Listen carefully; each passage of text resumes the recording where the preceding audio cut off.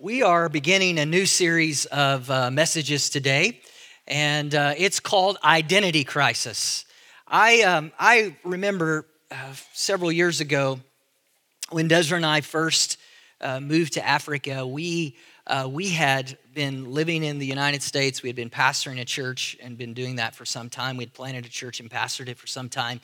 And we moved to Swaziland, and we got to Swaziland. Our role, our responsibility working in Swaziland wasn't to pastor a church. We were working with other pastors, and I would travel around the country of Eswatini and would work with a lot of different pastors, different corners of the country, helping them to build up their churches and build sustainability projects connected to their churches and help them do crusades and things like that. And I remember I was way out in the northern part of the country near a place called Pigs Peak. Any of you ever heard of that? I know there's some Swazis here. You've heard of those places. And I was out in that area, and a friend of mine also just happened to be in that area. And he had a guest with him. Was from another part of the world, and they just met me in this place where we were getting ready to do a crusade. We were going to help this pastor plant a church and do a sustainability project. So I was out there, was getting things set up. We were gonna farm pigs. I remember in particular, and you didn't know I was a pig farmer too. You didn't know that, right? So. We got up there. We were working on that project that day, and my friend arrived with his guest, and we began to talk. And in Swaziland, if you are, this was the way it was when I was there. If you are a minister, then instead of referring to you as minister, people would just introduce you as pastor. So as my friend introduced me to his guest as Pastor Randy. And I remember it very distinctly because the lady was like, "Oh, you're a pastor? Where do you pastor?" And up until that moment, I had moved to Swaziland, was working and doing things. And up until that moment, no one had ever questioned that. I was just introduced as Pastor Randy, although the truth was I wasn't pastoring a church anywhere. And in that moment, she asked me, "Oh, well, where do you pastor?" And I remember sort of being dumbstruck and not knowing how to answer the question because I wasn't the pastor of a church anywhere. I was a missionary. I was serving in that context, but I wasn't in the role of pastor anywhere. Now, some may say, well, that's just a matter of semantics. It's just a title. It's whatever. But in that moment, it occurred to me that I had embraced an identity attached to a function that was no longer reality in my life. And because I had embraced an identity attached to a function that was no longer my function, all of a sudden I began to spiral emotionally and begin to deal with an identity crisis. Because even though most of the people around me still were willing to call me Pastor Randy, this one person who was from outside of the context asked a question which revealed something very true in me. I was no longer Pastor Randy. In that context, I was missionary Randy or whatever you may have wanted to call me, but I wasn't functioning in that role of pastor anymore. And I remember dealing with months and months and months, dealing with what is my identity? Who am I? Because for a very long time in my life, leading up to that season, I had trained for, prepared for, worked for, sacrificed for, had done a lot of stuff to get to that place to be Pastor Randy. And if I was no longer Pastor Randy, then who was I? Maybe you've never been a pastor, but all of us can relate to this idea of identity and identity being challenged in our life. I mean, how many of you remember maybe in grade school you had a certain identity? Maybe you were like a really happy girl, or you were a tall guy, or you were the really athletic boy in grade school, and then you move into what is it? What comes after grade school? Primary? How does it work here? I don't know the names of it. Yeah, so you move in what I would call junior high, and you get into junior high, and all of a sudden you were athletic boy, you won all the sports, and then you get into junior high, and some people developed before you did, and all of a sudden you're awkward, you can't control your body, and you're no longer athletic guy, right? Or you're no longer happy girl, or you're no longer whatever. All of a sudden, you go through a season of development or change in your life, and it starts to challenge your identity, and who you were, what your function was, isn't the same anymore. And then all of a sudden, you start to deal with identity. Anybody besides me? It's normal. It's a normal developmental part of our life. There's a German psychologist who actually coined the phrase. His name's Erik Erikson, coined the phrase identity crisis. And when he first started studying it, he was in particular focused on adolescence and the transition that happens in adolescence, because there are so many things that happens in our lives when we're in that stage of life. Physiologically, there are things that happen, and that starts to cause us to question who we are. But also, things start happening in your life, how you see yourself in the world, how other people see you. But what we found through the years is it's not just something that happens in adolescence. It really happens in many stages of our life, because it's directly connected to seasons of development and seasons of change. And so a lot of people have experienced multiple seasons of identity crisis. In fact, the longer that you live, the more you become familiar, and the more you can start to recognize when you're in seasons of identity crisis, when you begin to wrestle with, how do I see myself in this situation?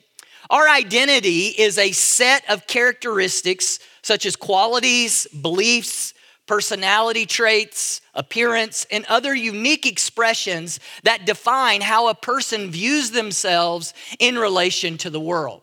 So again, depending on where you're at in life, when you deal with situations that some of these things start to change, or some of these things become altered, then you can come into this place where you're dealing with what people would commonly call an identity crisis.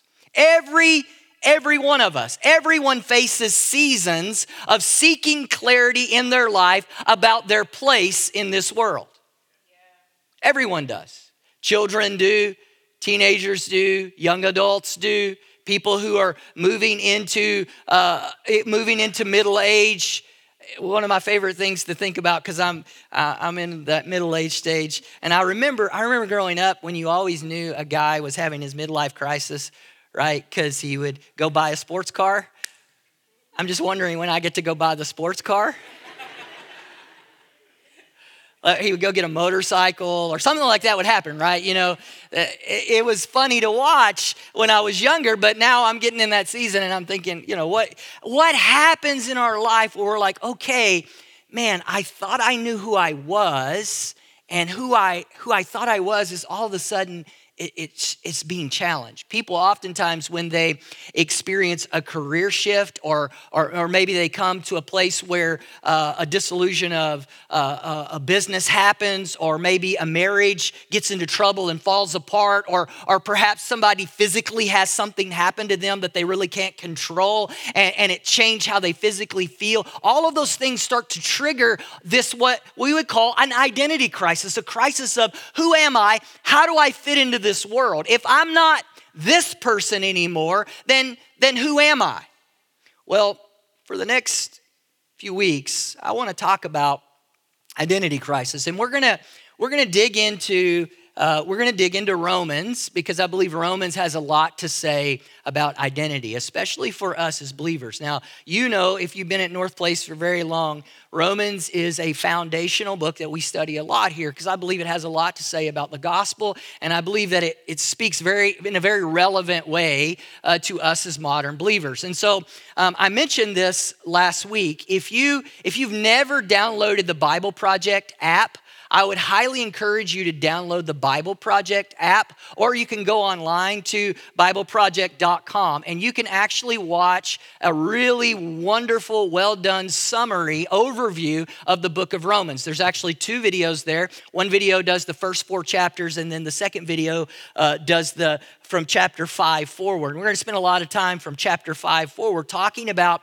identity and understanding our identity, because I believe God's word has a lot to say to us about identity. Now, what I want to ask you is during your daily 20 this month, so for the month of January, during your daily 20, to be reading and studying the book of Romans. Now, some of you are new to North Place, and perhaps when I say daily 20, you have no idea what I'm talking about.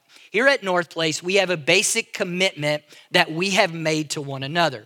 And this basic commitment is that we, those of us who are a part of North Place, commit to what's called a daily 20. And that means that every one of us are committing to at minimum 20 minutes a day that we're setting aside for personal spiritual disciplines. Now, I know some of you have been walking with the Lord for a long time, and your spiritual disciplines are much more than 20 minutes. But there's some of us who are part of this community, and maybe we haven't been following the Lord very long, or we've never really had an intentional discipling process in our life. And so what we do is we have a very easy on-ramp, because all of us, no matter how old we are, no matter how young we are, all of us can at least set aside 20 minutes. And what we say during that 20 minutes is that we're going to commit to doing a few basic things. We're going to spend just 5 minutes, at minimum 5 minutes in worship. Here at North Place, we believe that worship sets the atmosphere in our hearts, and it sets the atmosphere in our minds. And by worshiping, we get ourselves in correct posture to God. I don't know about you, but my attitude can be affected sometimes by my circumstances. What worship does is it helps me to align my attitude so I'm ready to hear from God, and I'm ready to talk to God in a way that actually is beneficial to me. So we say we're going to take at least 5 minutes, the first 5 minutes, and we're going to at least spend 5 minutes in worship. We say that we're going to take 5 minutes and we're going to do something. We're going to read the word for 5 minutes. We're going to set 5 minutes aside, and we're going to read the word. During that 5 minutes, I want to encourage you, read the book of Romans. We say that we're going to take 5 minutes to pray. I'm going to talk to God. And then what I really believe is one of the most intentional things that we do, and I think is often missed in spiritual disciplines, that last 5 minutes, we say we're going to take time to listen to God. Because here's what I've found. I've found that most of us have a laundry list of stuff we want Father to do for us, but we're not mature enough or patient enough to stop and listen to Father. So 5 minutes of worship, 5 minutes of reading, studying the word, not a devotional book, not what somebody else says about God, but what God says himself. Let's clarify that. So 5 minutes of worship, 5 minutes of reading the word, 5 minutes of telling God, confessing, well, here's what I need, here's what's going on with me, and then 5 minutes of listening. Let me encourage you, during that 5 minutes of listening, you may find that hard to be quiet for 5 minutes. You may find that difficult. So if it works for you, get out a book and write down what you feel like the Lord is saying to you. In fact, I wanted to say this today. I want to encourage some of you to do this, because some of you have never journaled before in your life. You never wrote down what God. Here's what I would encourage you to do. Start this week writing down what God is saying to you, and just wait and see. Wait and see on December 31st, 2023. Wait and see some of the things that God talks about to you about now, what has happened by December 31st, 2023. I think for some of you, you're going to see some tremendous spiritual development in your life as a result for that. So I just wanted to give that brief overview for many of you who may be new to North Place. That's our basic commitment that we make to one another. We're all going to participate in that. So as we do that this month, we're going to be reflecting on the book of Romans. So let me read to you from Romans chapter 8. It says this in verses 14 through 17. For all who are led by the Spirit of God are sons of God. For you did not receive the spirit of slavery to fall back into fear, but you have received the spirit of adoption as sons, by whom we cry, Abba, Father. The Spirit himself bears witness with our spirit that we are children of God. And if children, then heirs, heirs of God and fellow heirs with Christ, provided we suffer with him in order that we may also be glorified with him. Now, like I said, we're gonna stick around in the book of Romans for the next few weeks. In Romans chapter 8, it's gonna kind of be the core of our conversation. But I believe a lot of Romans feeds into, both before and after, feeds into what we see in Romans chapter 8. It's just an absolutely loaded chapter in the Bible, and it's particularly significant because it establishes for us our identities as followers of Jesus Christ. What I've come to understand is that many of us struggle in our relationship with God, and therefore struggle in our relationship with other people because it has not been settled within us, our identity in Christ. I'm going to say that again because I really want you to understand that. Many of us struggle in our relationship with other people because we are struggling in our relationship with God. We struggle in our relationship with God because it has not been settled in us who we are in Christ Jesus.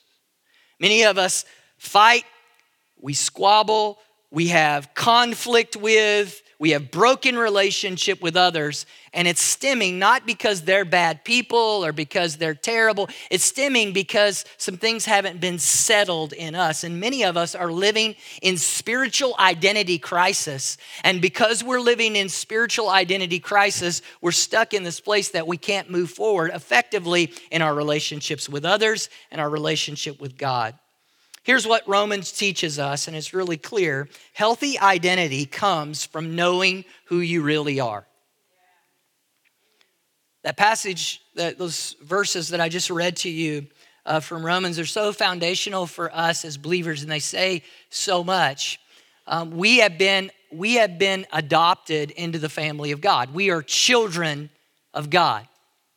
Now, you and I have to understand that if you grow up as a child without a parent, it creates within you a brokenness in your identity, because the way that identity is established is as we connect to people around us. And as we see how people see us, that's how we begin to see ourselves. And what psychologists tell us is that often, not always, but often what creates identity crisis within people is instability or insecurity in our relationships. Oftentimes, people who struggle with identity issues their entire lives didn't receive the nurture and the care from their primary caregivers as children. And so as a result, they have attachment or unattachment issues their entire lives. Their identity is constantly in question. They constantly find themselves in crisis. And the reason why many of us experience identity crisis later on is we have established how we relate to people. And then when that gets messed up, when that connection gets messed up, we're saying, who am I? In other words, when I was in Swaziland, up until that point in my life, the people I related to me as Pastor Randy in their life. When I looked around and realized that was no longer my relation to people, it caused me to question, who am I? I don't give care and I don't receive care through that position anymore. So how am I to relate to the world? Well, if I don't know how I'm to relate to the world, then how is the world going to relate to me? What Romans teaches us is that you and I, as followers of Jesus Christ, have a very clear way to relate to the world, and that's through the lens of the fact that we are children of God. We're children of God. And then Paul so brilliantly goes on to say, okay, let me explain to you the implications of being children of God. Because there are certain implications. The implications, and it's so beautiful there. The implications are, you didn't do anything to earn this. You didn't do anything to deserve this. In fact, everything in the world tells you this isn't who you are, but it's who you are because the Father chose you. He adopted you. So it doesn't matter what your biology is. It doesn't matter what your family of lineage is. It doesn't matter who you come from. It doesn't matter who your parents are. In fact, it's in spite of who your parents are, in spite of where you come from, in spite of your last name, in spite of the color of your skin, in spite of everything that's happened in your life up until this point, the Father chose you. You have to know you are chosen. And there are implications to the fact that you are chosen. Scripture talks about it in several places. There are implications that should establish within you and I some sort of confidence and assurance knowing that in spite of everything we have been chosen, and the Spirit works in us, that creates within us the confidence of one who has been adopted, the one who knows he chose me. It's easy to look at a child that's been adopted and say, oh, poor thing, they were adopted. But think about it for a minute. I'm kind of stuck with my biological children.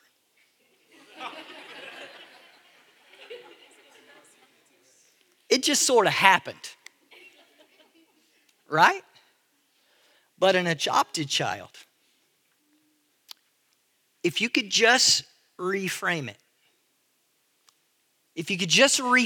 an adopted child has the privilege, you got to get this in your spirit.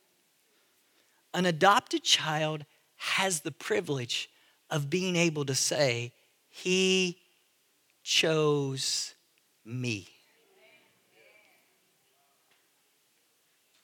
All of us, no matter how good your relationship may be with your biological parents, you can't say they chose me. But an adopted child can always say, they chose me. And Romans says that's one thing that we all have to get as believers. The Father has chosen us. And because the Father has chosen us, there's a double level of intimacy. There's a double claim on your identity as a child of God. You're able to say, he's my Abba Father. He chose me. He looked at me. He saw me. He knew everything about me. He knew my brokenness. He knew where I came from. He knew all this going on in my life, and yet he still picked me. There's a confidence in that. You know, identity crisis happens in our lives when things happen that starts to shake our confidence, and yet an adopted child has this super confidence because they can say, I was chosen. And because I'm chosen, I'm an heir. Healthy identity comes from knowing who you really are. But we have to understand the problem with identity crisis, and as identity issues start to creep up in our life, is when I'm defining myself through the lenses of myself, it sets me up for a crisis. Now that may sound like a troubling concept, but think about it for a moment. If I'm defining myself through myself, it's going to lead me to if I define myself by the fact that I had worked all of my life, I had done all this stuff, and I was Pastor Randy, and I go into an environment where I can't be. It's not my choice. It's not my decision. It's not within my capacity in that place to be. So if I'm defining myself by myself, then when I get to that place that I can't control my environment, it's going to lead me to a crisis. Some of us, we struggle with identity issues because we have chosen the road of defining ourselves according to ourselves, to our own limitations. What I can do, what I can control. I'm the athletic guy. No matter how athletic you are, you're going to get older, brother. Those knees are going to give out someday, my friend. And if your whole identity is being the athletic guy, one day that's going to start to break down. I'm the skinny girl. Now, I'm not going to talk a whole lot about this because I don't want to get myself in trouble. The scripture teaches us, and life and experience teaches us, that if I'm defining myself by things that are, hear this, if I'm defining myself by things that scripture and biology teaches us will decay, then I'm setting myself up for a crisis. We've been trying to teach this for a while. I hope you're getting it, and it's layered into so much of what we teach. We're not working for a kingdom that's on this earth because the kingdom of this earth will pass away. That's why all the fake, false, garbage gospel is causing people to be disenfranchised from the church, because for the last 20 or 30 years, we've been teaching a fake, false gospel that doesn't work. because it's built on the principles of building a kingdom in this life. And Jesus never said he was building a kingdom in this life. That's why we shouldn't be pursuing a kingdom in this life. And if I build my identity on a career, or I build my identity on an education, or I build my identity on a relationship or something that I can control or that I can make happen, what happens when it gets out of control? What happens when my body fades? What happens when the economy spirals? What happens when other people make choices and decisions that I can't control and it affects things? What happens? Well, I go into crisis. I set myself up for a failure. Romans chapter 7, verses 14 through 20 says this, "For we know that the law is spiritual, but I am of the flesh, sold under sin. For I do not understand what my own actions, or I do not understand my own actions." I just love when Paul says this. "For I do not do what I want, but I do the very thing I hate. Now, if I do what I do not want, I agree with the law. That is good. So now it is no longer I who do it, but sin that dwells within me." Think about, wait a minute. I thought I was a Christian. I thought I was renewed. I thought I was sanctified. Did they not say it in your church that way growing up? "For I know that nothing good dwells in me." Well, that's some positive psychology right there, right? "That is in my flesh. For I have the desire to do what is right, but not the ability to carry it out. Ooh. For I do not do the good I want, but the evil I do not want is what I keep doing. Now, if I do what I do not want, it is no longer I who do it, but sin that dwells in me." Man, what an identity crisis. One of the things I love so much about Paul's writing is that most of what we see from Paul are letters that he wrote to the church and to church leaders that he had deep relationship with, or to some of the people who were his disciples. And so a lot of what we see from Paul are personal letters. So we're really able to see into his world and really see his life. And I love his level of transparency. And actually, I believe Paul, as Christ modeled as well, sets an example for us of servant leadership and humility in leadership that a lot of us could learn from, in that Paul was very transparent about his process. In fact, let me just say this. Paul wasn't the kind of person who was so insecure that he had to act like everything was perfect in his life. Paul was a person who said, you know what? I recognize that there are opportunities for identity crisis in my life, but here's how I'm gonna work through those identity crises in my life. I'm not gonna pretend like everything is perfect. Instead, I'm gonna be open and honest about the conflict that is going on inside of me.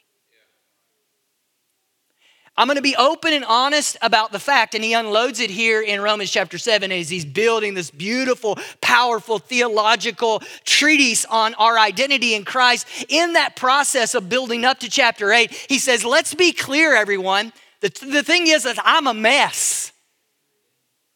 I own the fact that I'm constantly in this place of identity crisis because there's this part of me that knows what to do. And he said, here's what's so complicated about it. I know what to do because the law has taught me what to do. The law of Moses has taught me what sin is. See, a lot of times people look at the law of Moses and they say, oh, the law of Moses must have been bad. If you really understand the teaching of Jesus and the apostles, the law of Moses wasn't bad. The law of Moses had a place, and the place of the law of Moses was to teach us what sin was. Paul said, the law isn't there. It isn't there to create this brokenness inside of me. Instead, it's there to reveal my true motives. It's there to reveal what's going on inside of me. It's there to show me and to demonstrate to me that I am broken and in need of the work of the Holy Spirit. I am broken and in need of understanding my identity, not in my own capacity to perform, not in my own capacity to perform, not in my own capacity to perform. Some of you need to hear that this morning because your entire life since childhood, people have been putting you in a box and you have been judged and you have learned to judge yourself based on your performance. How do you do in school? How do you behave when the adults walk up? Do you shake their hand right? Do you smile at them properly? How do you perform at work? Do you do the stuff you're supposed to do in the way that your bipolar boss who changes his mind every day?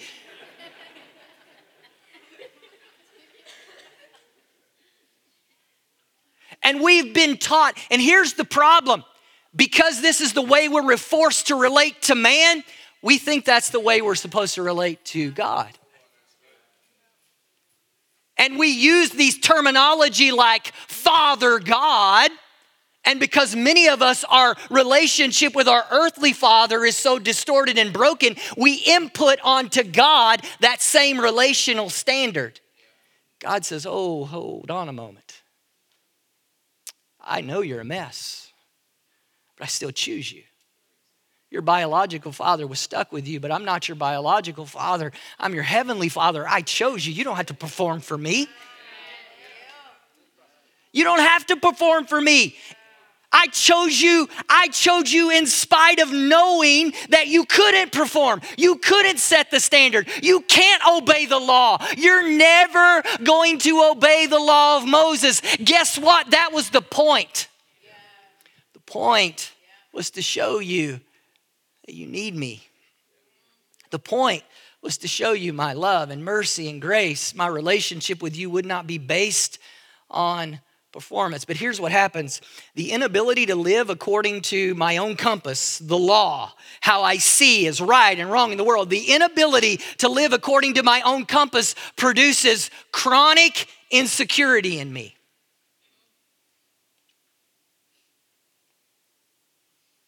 Paul says, listen, if I allow this to, it would destroy me because there's this constant battle of my identity going on inside of me. There's this force at work in me that I want to pretend as if it's not me, but it really is me. And it's this causal relationship between knowing what is right and then not being able to always do what is right. And then that messes with my identity. But he goes on and he says, listen, all of that is happening in my life, and yet God still chose me. See, many of us, because of our inability to perform at certain stages and places of our life, our inability to execute hopes and dreams that maybe even were not our own, but somebody else's that were imposed upon us. So many of us battle insecurity because we're living according to a set of rules that do nothing more but show us what we can't do instead of who we were created to be. We're living according to a set of rules that are there to show us what we can't be. I think so many times as I'm ministering to people and in relationship with people, I think so many times, God help us with this issue of insecurity. How much damage is done in our relationships, our relationship with God, in our relationship with other people because we continue to battle insecurity. Let me ask you a question. What are some signs of insecurity? This is audience participation time. So you just call them out. When somebody's insecure, how do they act? What do they do? Somebody's defensive. What else? Come on, let me hear you. Withdrawn. What's that? They project. What else? Angry, I heard over here. This side over here. What about, you guys don't know any insecure people? I'll introduce you to a few if you want me to. Insecurity, how does it manifest itself? Come on, tell me. Let me hear you. Trust issues? Ooh, that's a big one. They only talk about themselves. What else? Jealousy. Come on. I know we don't often do audience participation, but come on, let me hear you. They seek affirmation. What else? Withdrawn. Isn't that interesting? Because it seems like insecurity, it takes people to one extreme or the other. I've been in seasons of my life where I'm battling insecurity, and that insecurity causes me to withdraw and shut down and to isolate myself. And then I've also been in seasons of my life where I'm battling insecurity, and instead of being on that end of the spectrum, what do? I like push my way to the front. And you guys said things from both ends of the spectrum. Have you ever met somebody who's really loud and obnoxious and you're like, oh, that dude's insecure? You ever met that? And then you meet somebody who's really shy and really withdrawn and you say, oh, that guy's insecure, right? It's fascinating that insecurity will evoke within us some very extreme behaviors. We often know it when we see it in others, but I wonder how often we know it when it's going on in our own lives. It's easy for many of us to identify the behavior in other people, but when I am responding in my relationships to those around me, or I'm responding in my relationship to God through the lens or through the filter of insecurity, what does that look like? What does it look like for you? When your identity is being questioned, when the labels that you wear that have defined you your whole life all of a sudden start to become unstable, how does that manifest itself in your relationship? How does it manifest yourself in your worship? How does it manifest itself in your prayer life?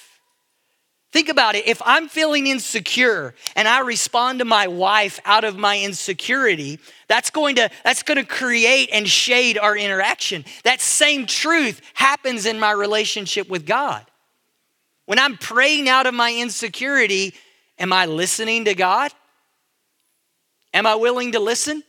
Some of us, when we're feeling insecure, we get really demanding and we get really bossy and we get really condescending.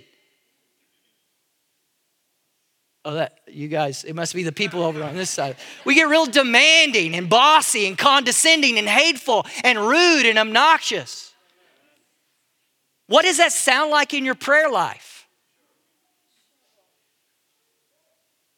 Whew. What does it sound like because some of us, when we're feeling insecure, when our identity is questioned, some of us become sullen and pouty and passive aggressive. You ever prayed passive aggressively? Well, God, if you really loved me, I guess this would happen in my life.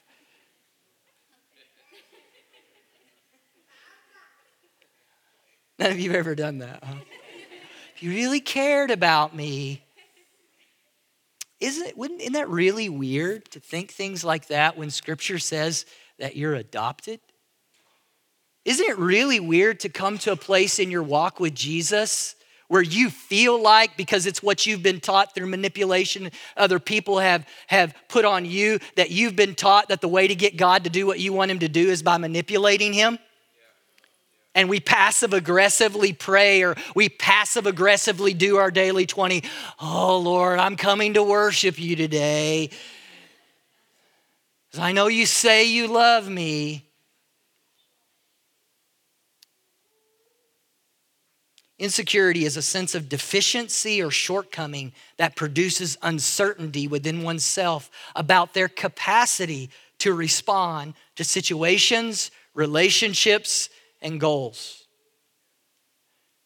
Insecurity can look very different according to our personality types. It can look very different according to the seasons that we have in our life. It can look very different in our cultures. Around this room, there are multiple nations represented. There are multiple cultures from those nations represented. And so we have to understand that culture shades those things. Our experiences shade those things. The people have influenced us in our life shade those things. But I'm encouraging you today to allow the Holy Spirit to begin to search your heart and search your life and ask you the questions, what do you believe about God and what do you believe about yourself? And most importantly for today is, what do you believe God believes about you? Does he believe that because I'm no longer have the title Pastor Randy that I'm somehow less? That when he reached down and called an 11-year-old boy that heaven is somehow panicking because I'm not Pastor Randy anymore? That calling somehow changed? Maybe because at that season of my life, I had culturally taken a word and I had made it mean something, or had imprinted on my heart and life that to be called meant that I would be in this role, or I would have this title, or I would do this thing. That people took the Bible out of context and misinterpreted and created a theology for me that wasn't even real, and created a construct in my life that one day would lead me to a place where I wanted to know, am I really loved by God? Am I really in his will? Where is he? Wow. Isn't it amazing? How we can get to these moments, and yet Father God is still Father God, and he still chooses us, and heaven's not shaken by what has shaken me to my core. Romans chapter 8, verses 38 to 39 says, "For I am sure that neither death, nor life, nor angels, nor rulers, nor things present, nor things to come, nor powers, nor height, nor depth, nor anything else in all of creation will be able to separate us from the love of God in Christ Jesus our Lord."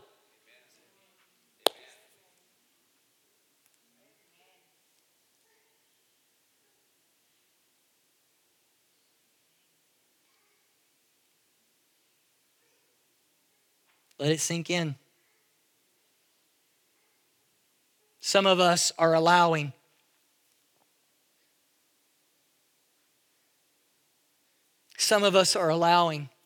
death or life to define us. Some of us are allowing rulers to define us. We are allowing things that are present, or things that we're afraid that might be coming, to define us. Let this sink in. We read this scripture, oh, praise the Lord, I'm loved. But we don't really see it. We don't really understand it. We don't really get what Paul is saying. Paul says nothing can change your identity. We read it and we say, oh, I'm loved. That's so wonderful. Don't read the whole chapter. Being loved means that you are his child, that your identity is settled, that no matter what happens to you, you are his child. Doesn't matter what your title is. It doesn't matter what your role is. It doesn't matter whether people like you or not. Listen, can I let you in on a secret in life? Some people just aren't gonna like you. And it doesn't matter. Some people aren't going to receive you, and it doesn't matter. Some people won't care about what you're doing or what's important to you, and it doesn't matter. Some people aren't going to recognize your calling. They're not going to recognize your gifting, but you don't have to go on Facebook or Instagram and be telling everybody about it all the time, because God already knew and he chose you. You got to get this. To be loved doesn't mean some warm, fuzzy feeling. It means he chose you, and that's all that matters. That's all that matters. The law, the stuff around us, is really good at teaching us what we're not. But God says, let me tell you who you are. And who you are is settled. It's secure. And you know what? Whether others read it right around you or not, or honor it, or choose it, it really doesn't matter, because there's nothing in all of this creation, nothing in all of this creation that can change who you are. When you and I struggle with our identity, first thing that has to be settled is to understand who I am in Christ. And once I know who I am in Christ, I can start to overcome the monster of insecurity that eats away at every single one of us. I can start to overcome the guilt, the condemnation, the condescension, the arrogance, whichever side of the emotional spectrum it manifests itself in my life. I can start to overcome it